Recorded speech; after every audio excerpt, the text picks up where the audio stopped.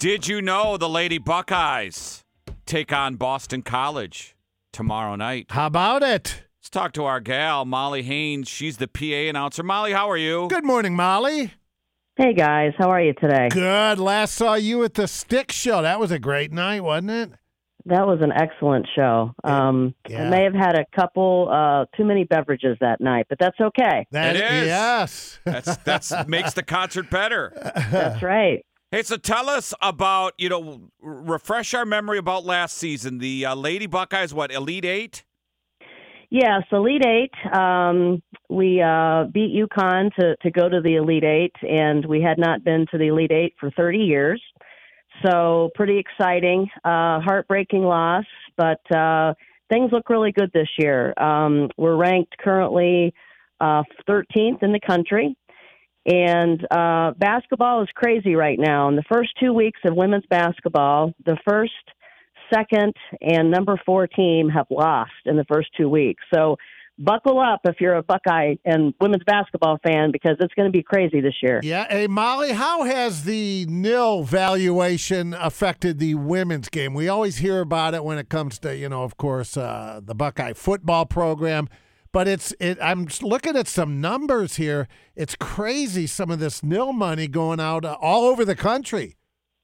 Yeah, it's definitely changed the landscape of sports. And with women's basketball players, there's some really top players that are going to have to make a pretty tough decision next year. Do they want to stay in college and make money, or do they want to go to the WNBA? So, yes, a lot of women's basketball players are doing very well with the NIL, and even some Ohio State women's players. The team has some NIL deals, so it's very good right now. Yeah, in conference, that'd be that Caitlin Clark. She's she's Iowa, huge. right? She's at $1 million a year.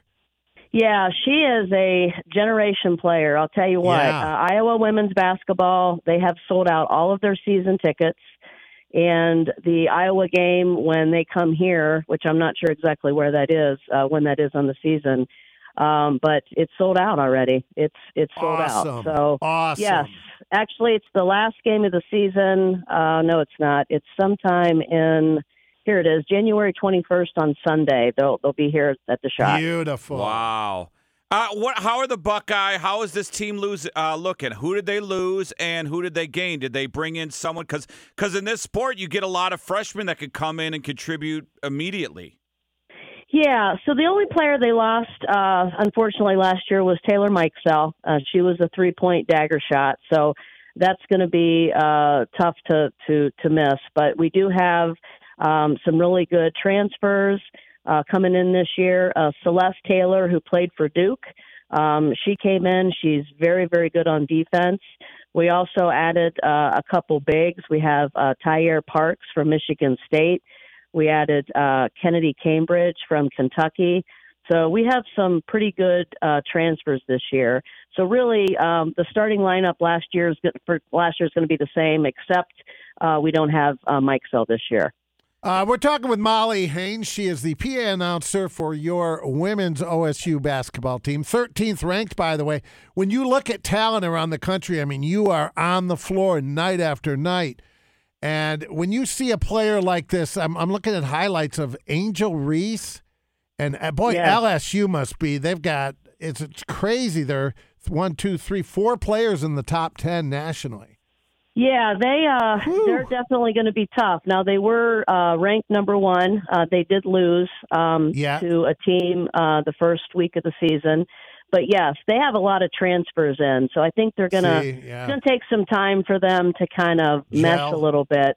But the USC team that beat Ohio State the first game of the season, they have a freshman. Her name is Juju Watkins, and this girl can play. She scored 30 points.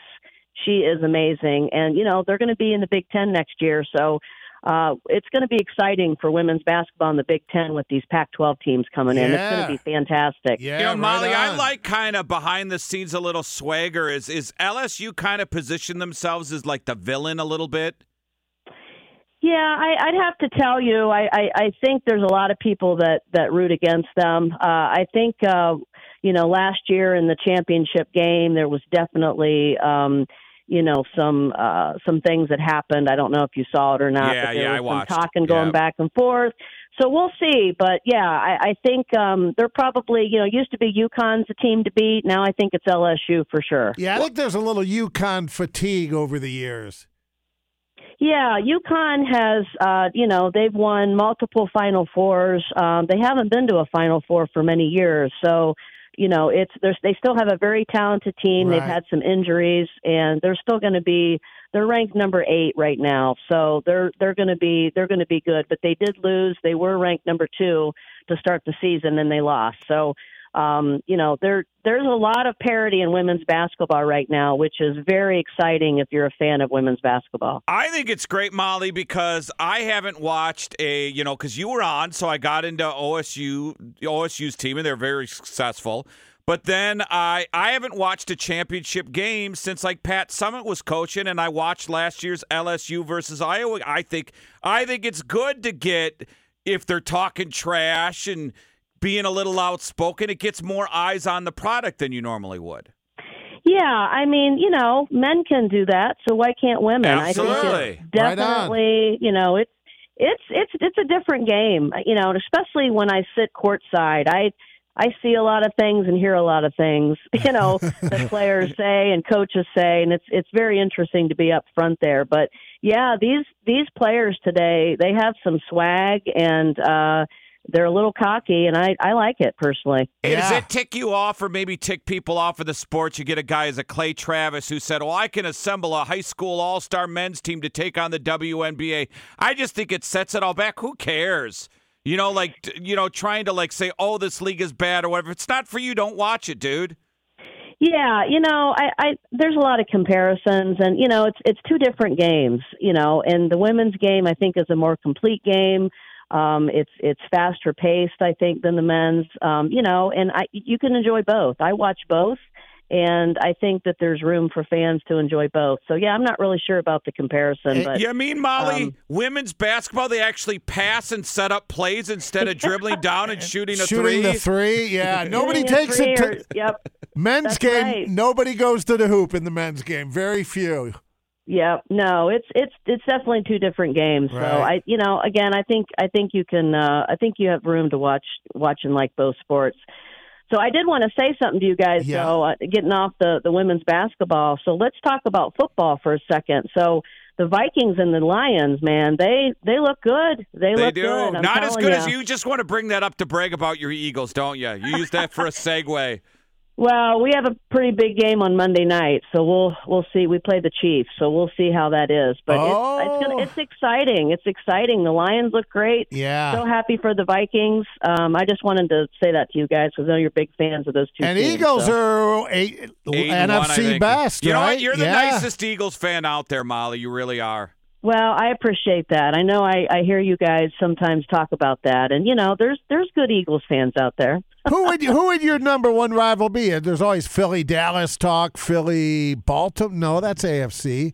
I think anyone in that division. I think, right, Molly? Yeah. Yeah, Dallas definitely. But I think this game on Monday night it's a replay of the Super Bowl, so. I think it's going to be good. I don't know why Kansas City always gets all the hard games at home, but that's another story. Exactly. They played Minnesota at home too. Hey, Molly, I'm guessing. Let me throw out a prediction here. The Kelsey brothers will embrace after the game, and they'll show it on TV. Oh, they probably will. Probably will. I love Jason Kelsey. I know you guys. I heard you guys. I like this Jason. Before. Yeah, I like Jason.